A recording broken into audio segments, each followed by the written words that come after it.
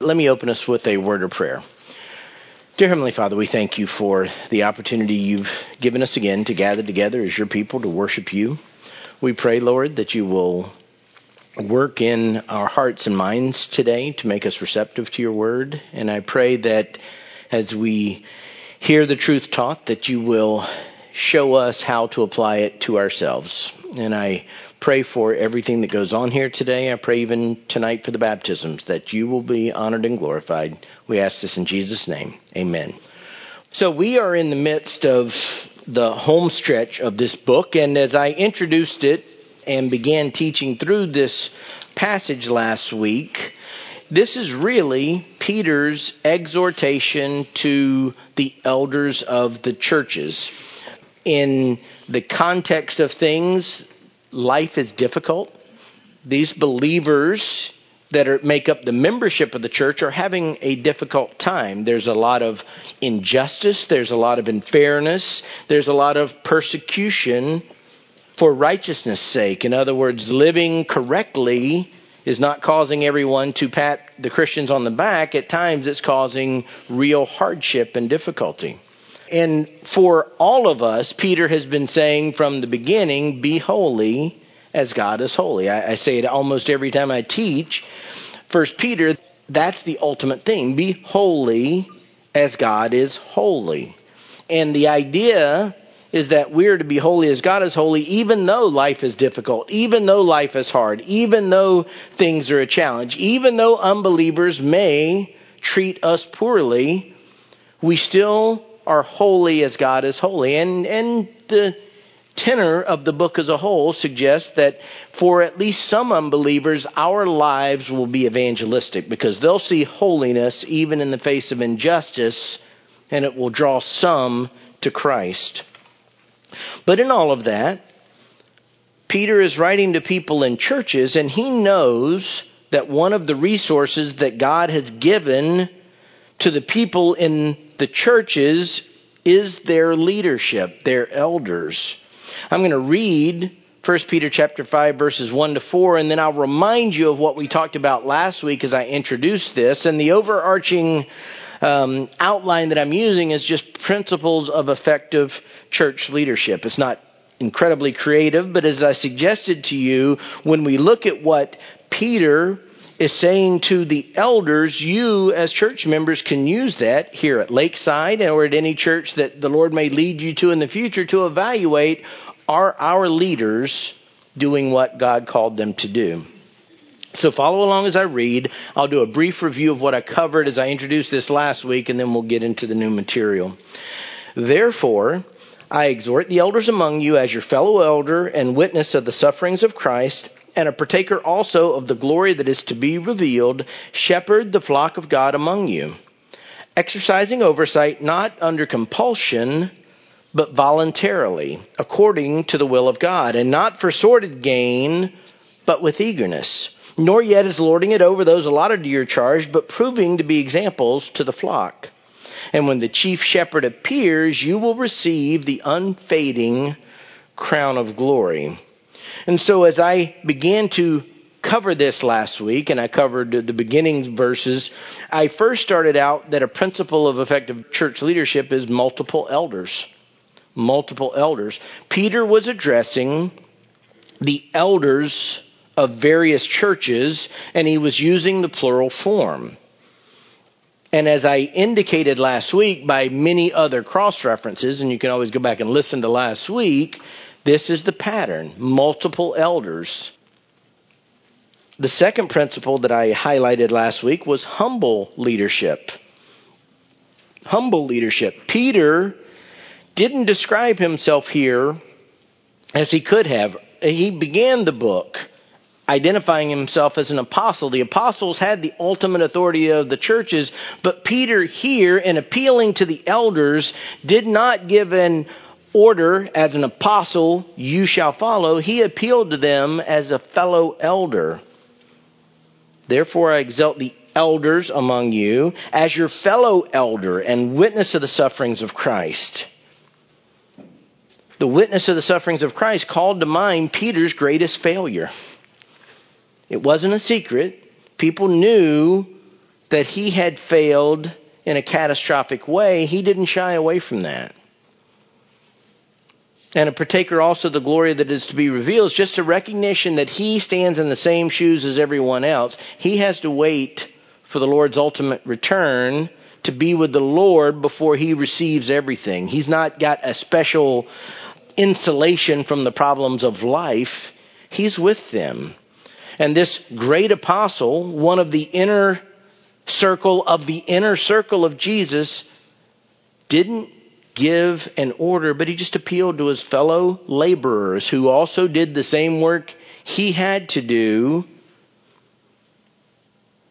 And he wanted them to do the work. That leads to the third point, and I introduced this last week. I started covering the third point, which is the principles of effective church leadership. Multiple elders, humble leadership, focused leaders.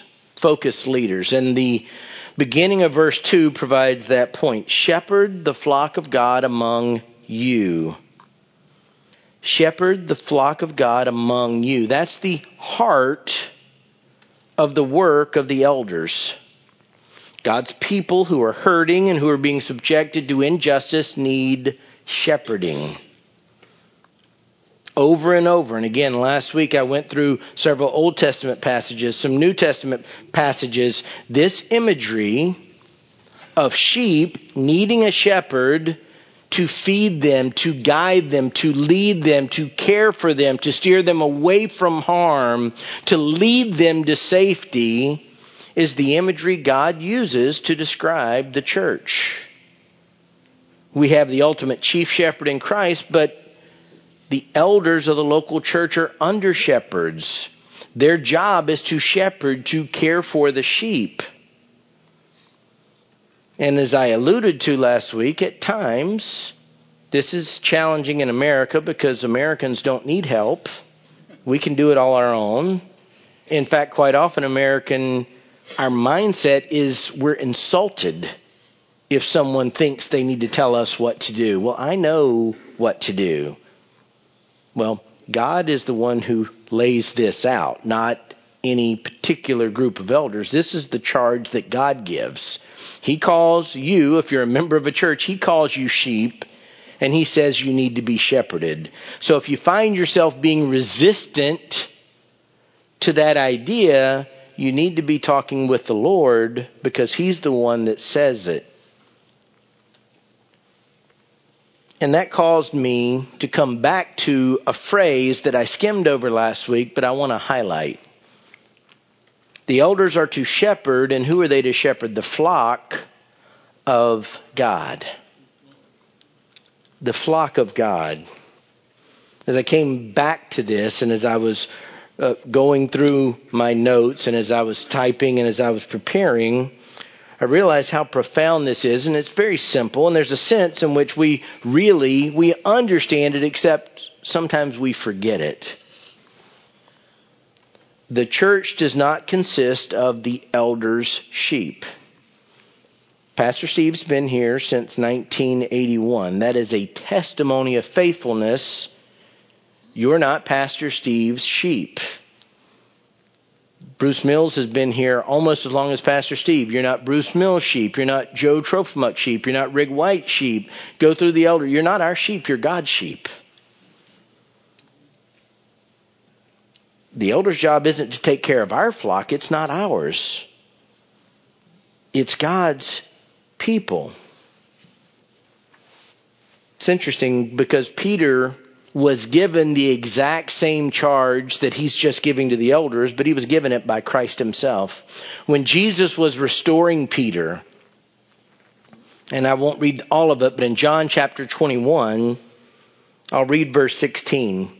And I think you'll remember, in essence, the scene, but Jesus was talking to Peter and he was dialoguing with Peter. In verse 16, he said to him again a second time, Simon, another name for Peter, son of John, do you love me? He said to him, yes, Lord, you know that I love you. He said to him, shepherd my sheep. In fact, as Paul was giving directives to elders in Acts chapter 20, verse 28, He says, be on guard for yourselves and for all the flock among which the Holy Spirit has made you overseers, to shepherd the church of God, which he, Jesus, purchased with his own blood. So this is a critical and it's a crucial and an important point. Peter, I think, is stating this not just as a throwaway, but the elders need to remember that they're being entrusted with a precious thing, which is God's people. It adds a weightiness and an urgency to the task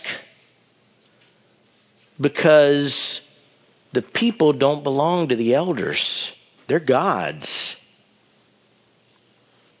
It's an imperfect illustration, and it's always dangerous because it's not my notes. I just thought of it. But, if Jesus walked up to you right now, besides the fact of being dazzled by Jesus being there, and he handed you something and said, hold this for me, I think we would hold on to that more carefully than anything else we could ever imagine. We've been given something by Jesus? Goodness. Well, that's exactly what happened to the elders.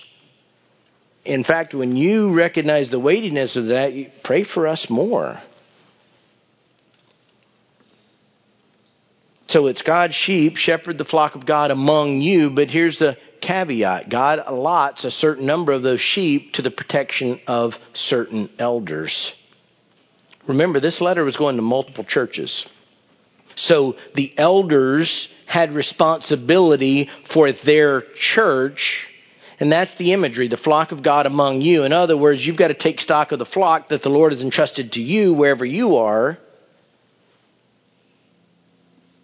In direct application here, the responsibility of the elders of Lakeside are for the sheep that God has assembled here at Lakeside. We don't have responsibility nor accountability for the sheep at the church down the street or across town or in Largo or in Dunedin or in St. Peter or in Tampa. The flock of God amongst us is the people here. Many times over the last almost 12 years now that I've been here, people will come up and they will ask me or talk to me about something going on at another church, and I'm always hesitant. And if I can, I try not to give an opinion on it. Why? Because that's the responsibility of someone else. I've got enough things to deal with here. I can barely keep track of what the Lord's called me to do here. I don't have authority over there. Those pastors will give an account. In fact, the nature of that idea that the pastors at Lakeside are responsible for the sheep of God at Lakeside is part of why we brought on board Jack Jenkins. Because we feel the weight of the responsibility, and we understood that with our configuration and with the staff we had and with the elders we had and the busyness of life, we were having a hard time keeping track of who our sheep were. If you're here every Sunday and I see you, it's easy for me. But look around. There'll be 500 plus people in the service in a few moments. This is just a small fraction. And I don't really see much more than you guys. It's hard for us to know when a sheep has wandered off. It's hard for us to know, did somebody leave? We're accountable to the Lord to know that, which is why we put in place this process where we're trying to reach out to everyone every month. Will we at times fail? I'm sure we will. There will be drops. But the point is not to be nosy, not to pester you, not to be an annoyance. The point is we give an accountability to God to shepherd you. And this is just one of our attempts to keep track of what's going on. Our shepherding ministry is designed to help us shepherd the flock of God among us. So that leads us to our next point. And this is our next issue. Principles of effective church leadership. Multiple elders, humble leadership, focused leaders, and number 4, willing elders. willing elders. And I'm going to develop this and I'm going to add some thoughts, but it comes from the end of verse 2. Again, the exhortation, shepherd the flock of God among you, exercising oversight, not under compulsion, but voluntarily according to the will of God. I want to break this down and then again talk about it a little bit, but exercising oversight is really one of the core aspects of shepherding. That's a part of it. The word that we use from oversight, it's translated, that's where we get our word bishop from. I debated whether to go into a long discussion of this, but decided not to. But I will tell you, I'll make a statement that's backed up by Scripture. Bishop, pastor, elder, they're all the same. It's not a different category. There's different descriptions of the same work. That's why all your elders, if you hear us talk, we consider all of our elders pastors. Even though all of us aren't on staff, it's the same biblical office. It's keeping the duty of an overseer. Watching over the sheep, taking stock of them, knowing the condition of the flock, all the things that I was just alluding to. But there's an important issue. Exercising oversight is just a description of the shepherding of the flock of God. But there's a hard attitude and a motivation that must accompany the work of being an elder. Exercising oversight not under compulsion. The idea here is of someone who's serving not because they want to, but they sort of feel forced into it. They don't want to serve, but they're sort of, there's nobody else. If someone has to be forced into leadership, come on, you'd be good at it. You've got some skills. Or we don't have anybody else. Nobody else will do it. Or we really need you to serve. That's compulsion. That's not the right motivation. Someone backed into a corner and told you need to be an elder is contrary to Scripture. The aspect of shepherding, this weighty task, this awesome responsibility to be given charge over a precious possession of God that was bought with the blood of Christ, has to be something that a person desires to do. It's not supposed to be under compulsion, but voluntarily according to the will of God.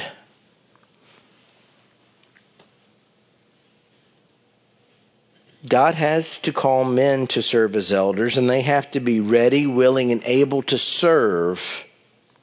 If someone doesn't desire to be an elder, they should never ask to be an elder. They shouldn't be in church leadership. The nature of how life has played out, and particularly since I started seminary, such that over the years I've had a lot of contact with men who are wondering, should I go into ministry? Should I go to seminary? Should I become a pastor? And I've seen some very talented young men. And when I say talented, they're intellectually sharp. They're theologically astute. I served for several years in a college Bible study, and they were students from the Master's College. There were some very proficient young men in Greek. In other words, they could break apart the language very well. I've interacted with people who were charismatic. When they walked into the room, they commanded attention. Been around people who were very articulate. But none of those are the things that I look to when people approach me and say, well, what about this? The first thing is, do you want to do it? Is it a desire of your heart? I know all these other people and your professors and your friends or other people are saying you can do it, do you want to do it? 1 Timothy 3:1, and I read this 2 weeks ago when I was introducing this. 1 Timothy 3:1 says it is a trustworthy statement if any man aspires to the office of overseer. It is a fine work he desires to do. That's a central starting point. Now, it's possible to have the desire and not be qualified. It's possible to have the desire and you're not elder material, but it's critical when you have church leadership that they want to be the church leadership. In my Christian life, Debbie and I have been members of 4 churches. And those 4 churches have had very different leadership structures. 2 of them very similar, Grace Community Church and here. But we've been a part of other churches that pick their leaders by voting. We've been part of other church where there was basically the CEO pastor who said whatever went, and he was in charge. So we've been in other groups, and it's common, particularly when I go back to my non-Christian days and remember my childhood and all the churches I was familiar with, a lot of American churches don't pick leadership in a biblical sense. I'm not criticizing them, it just is reality. You can look at the scriptures and you can look at their leadership structure. And what often happens is the people in leadership are either business people, or they're successful, or they're competent. But are they serving voluntarily according to the will of God? Has God called them, or is this just some other drudging task that they have to do? Biblical church leadership has to have willing elders. They want to serve. They aspire to the office. They are excited by God's purposes and plans for their service. They're never conscripted. They're never guilted into it. I think we have time for one more principle today. Or at least I think that's how far I'm going today. Multiple elders, humble leadership, focused leaders, willing leaders. And there's a connection, there's a similarity, even though this next consideration is different, but it's similar. There's a connection. You'll see how they can lead together. And I have phrased this 5th point, selfless elders. Selfless elders. And it's selfless in a particular way. As you continue on in the verse, not under compulsion, but voluntarily according to the will of God. Then it says, and not for sordid gain, but with eagerness. Not for sordid gain. Stated another way, a pastor should not be greedy for money. The issue is the heart. Are they serving for the purposes of tending and caring for the sheep, or are they serving because they want money for themselves? We'll allude to it later, but Jesus himself distinguished between a hireling, somebody who's just in it for the money, and a shepherd who cares for the sheep. The idea is that someone should not seek and take a ministry position for the purposes of selfish profiting, even to the point in some cases of thievery or dishonesty. This is warned against over and over in Scripture. If I continue reading, and again, 2 teachings ago I read the entirety of the verse, but I'll read a little bit farther in 1 Timothy 3. I'm going to go 1 to 3 because it's talking about the character of an elder. It's a trustworthy statement. If any man aspires to the office of overseer, It is a fine work he desires to do. An overseer then must be above reproach, the husband of one wife, temperate, prudent, respectable, hospitable, able to teach, not addicted to wine or pugnacious, but gentle, peaceable, free from the love of money. Free from the love of money. It's interesting, in Titus 1:7, another listing, the words are different, but it's the same thing. It's a character qualifications of an elder. Titus 1:7, for the overseer must be above reproach as God's steward, not self-willed, not quick-tempered, not addicted to wine, not pugnacious, not fond of sordid gain. So when Peter is telling the elders, you've got to shepherd the flock of God among you, exercising oversight, not under compulsion. You're not forced into it, but voluntarily according to the will of God. Don't be motivated by your own selfish monetary interest. In fact, in Titus 1:10 and 11, in talking about bad leadership, wicked men, says they teach things, it's a negative, but teaching things they should not teach for the sake of sort of gain. In other words, I'll say whatever it takes if you'll give me money. You want doctrine to change? I'll do it. Just keep the money coming. You want to be able to excuse your behavior? Okay, I'll teach that. Just give me money. Sadly, I don't have to push this too far. And it's not just an American phenomenon, but we happen to be here. You see it over and over and over again.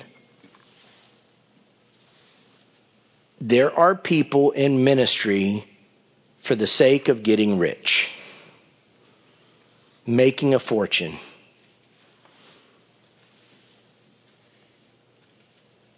They aren't in it for any other reason than they found the golden ticket to wealth. Taking from the ministry purely for selfish reasons. I've read stories, and you've read stories. I've seen TV exposés. You've seen TV exposés. It's sickening. Again, it's not necessarily a sin. Some people write legitimate books and they get resources from it. I'm not bemoaning that. But people that structure the ministry just to make sure they have what they want. Read an article of a ministry where they traveled and they stayed repeatedly only in suites that were around $10,000 a night. It's hard to fathom. I've read fundraising appeals from pastors with a straight face saying, I need a bigger, faster jet.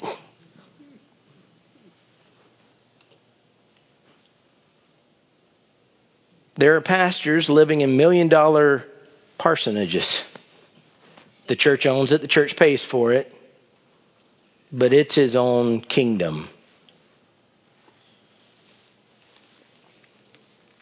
I was aware of a ministry in Fresno because I lived there. I wasn't a pastor. I was just a person that lived there, where every day when the money was counted, it was a radio ministry. The pastor and his family would go through and take out cash, however much they wanted, before it was counted. Can't have that pesky IRS coming in there. And so let's just fill our pockets up. We got spending money for the day. All of those are an abomination. And Peter is warning not specifically about what things look like now, but the human heart has never changed. You take any time, any culture, there's a temptation for a pastor to be motivated not by what's right, by what's best for the sheep, but rather to be motivated by the idea of what's best for me.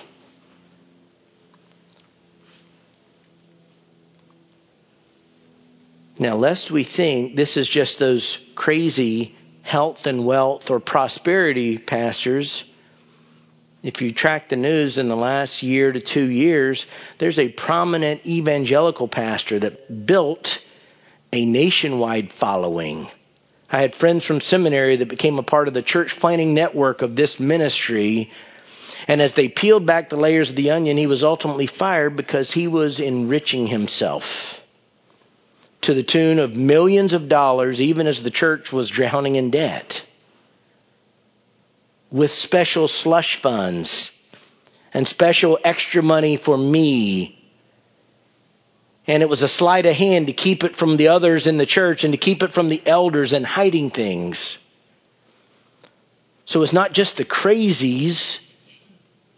It can infect people that know the Word of God and start out on the right path and then get shifted.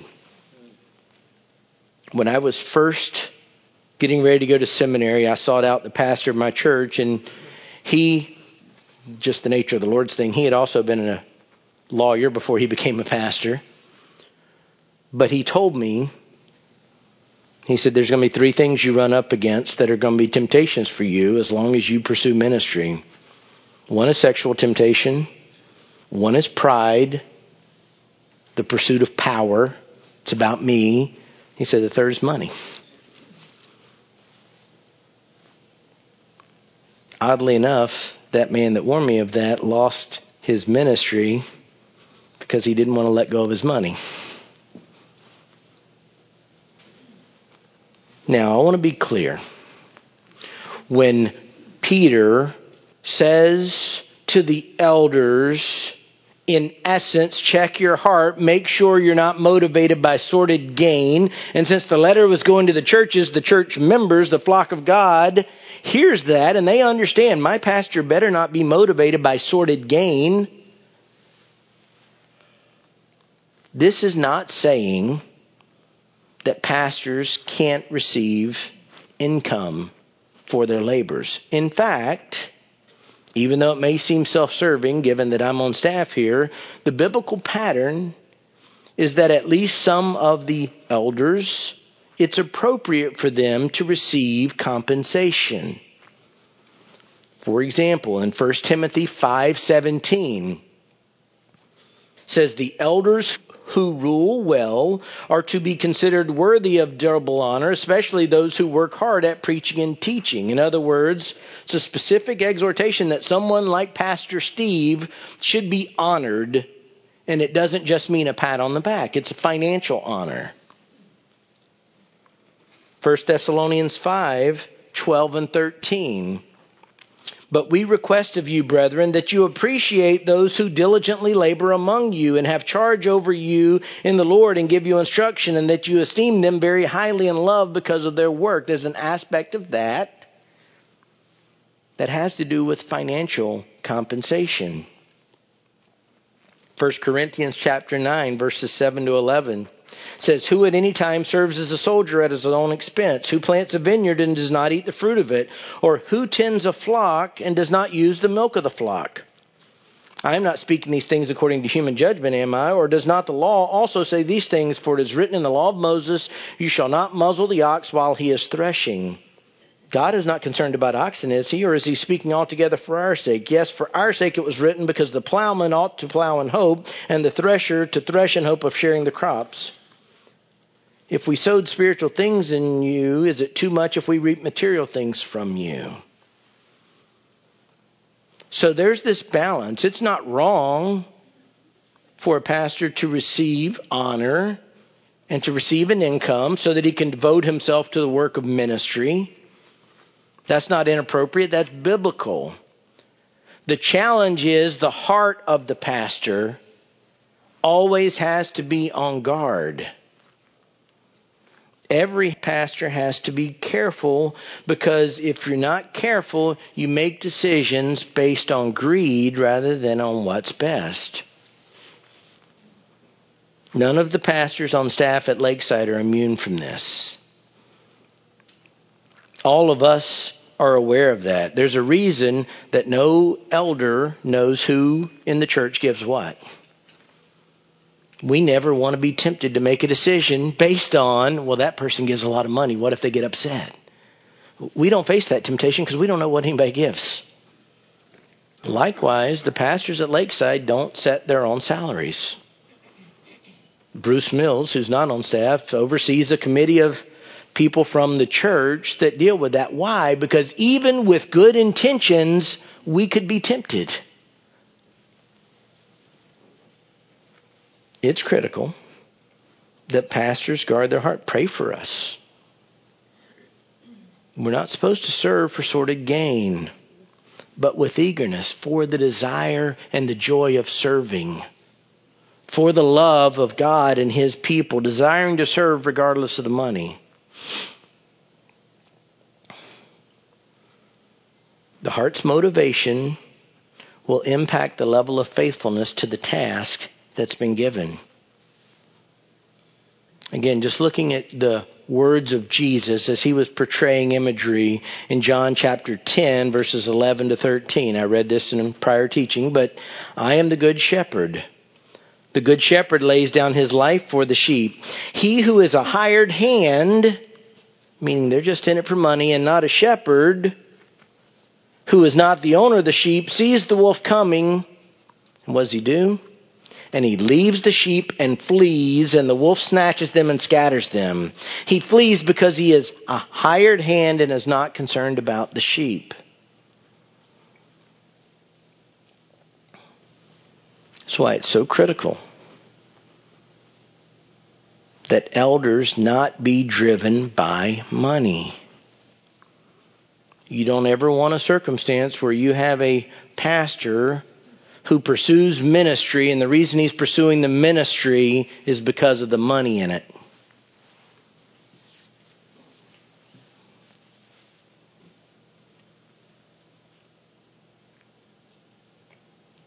Again, it's good for some to earn a living serving. Which I'm one of them, what I have to be on guard about is the motivations of my heart. So as you're looking at a future church, as you're looking at this church, as you're evaluating your elders, we've covered 5 principles, and I hope the next time I teach to cover at least 2 more principles that will help you evaluate things, but it's also helping the elders. It's helping me be reminded of my role. Pray for us. If you don't know who all your elders are, it's in very small print that I can't read, but if you get a magnifying glass, they're listed here. It is self-serving. I need your prayers. Pastor Steve needs your prayers. Rig needs your prayers. The other elders need your prayers, because what God has called us to do is overwhelming. Because Jesus purchased your lives with His blood, and He brought you here, and He's told us, take care of this for me. Keep track of this for me. We struggle with our own flesh. We don't do things perfectly. We struggle with being too busy, with having too many sheep. There's 1,000 reasons we can fail. If we fail, pray for us before you get mad at us. Come talk to us about it. If you see some aspect of what I'm covering here and you say, I don't see this in my leaders, come talk to us. Give us a chance to explain things. If we're wrong, give us a chance to repent. The weight of what God has called us to do is overwhelming. I said many times, I've not been a pastor as long as I was a lawyer. But in the early days, being a pastor was very different. I was a lawyer for over 14 years. I've been a pastor not quite 12 years. So they're getting close to being 2 careers lining up. But what I said to people often when I talked about ministry was I anticipated a lot of things. For me, I anticipated the income drop. I came to the ministry from a different thing. I planned for that. That's easy. I knew that it would require time sacrifices. Perhaps not as many, but I understood that. I already had a job that required time sacrifices. That was just sort of wired into me. I knew that my wife would bear a great burden because she wasn't called to be a pastor. but she's under the spotlight now. I knew my girls would face additional pressures that they never faced when their dad was a lawyer that they were going to face. What I never fully anticipated, though, was how heavy the weight was to walk with the flock. The number of people who were hurting or struggling,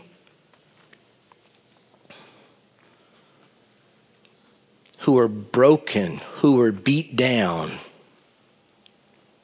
who are sick, who are dying, whose marriages are horrible, whose children are rebellious, whose jobs have gone away, who can't pay the bills. That weight was greater than I would have ever known. And that weight never goes away. That's why you need people that aren't in it for selfish reasons, that aren't pushed into it. Because to stand up under that burden, you've got to feel this is where God wants me to be. So pray for us. We desperately, desperately need it. I know myself, I don't always ask for it, but I'm better, and I'm asking for it now.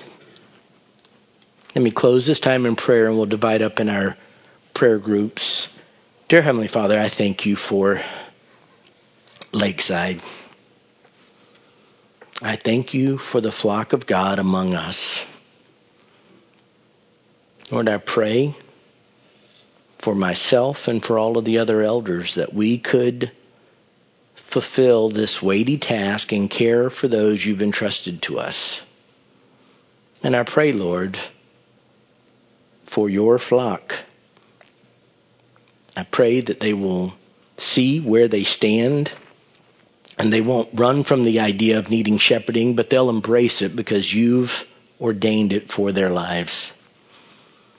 Pray, Lord, that you'll protect our flock.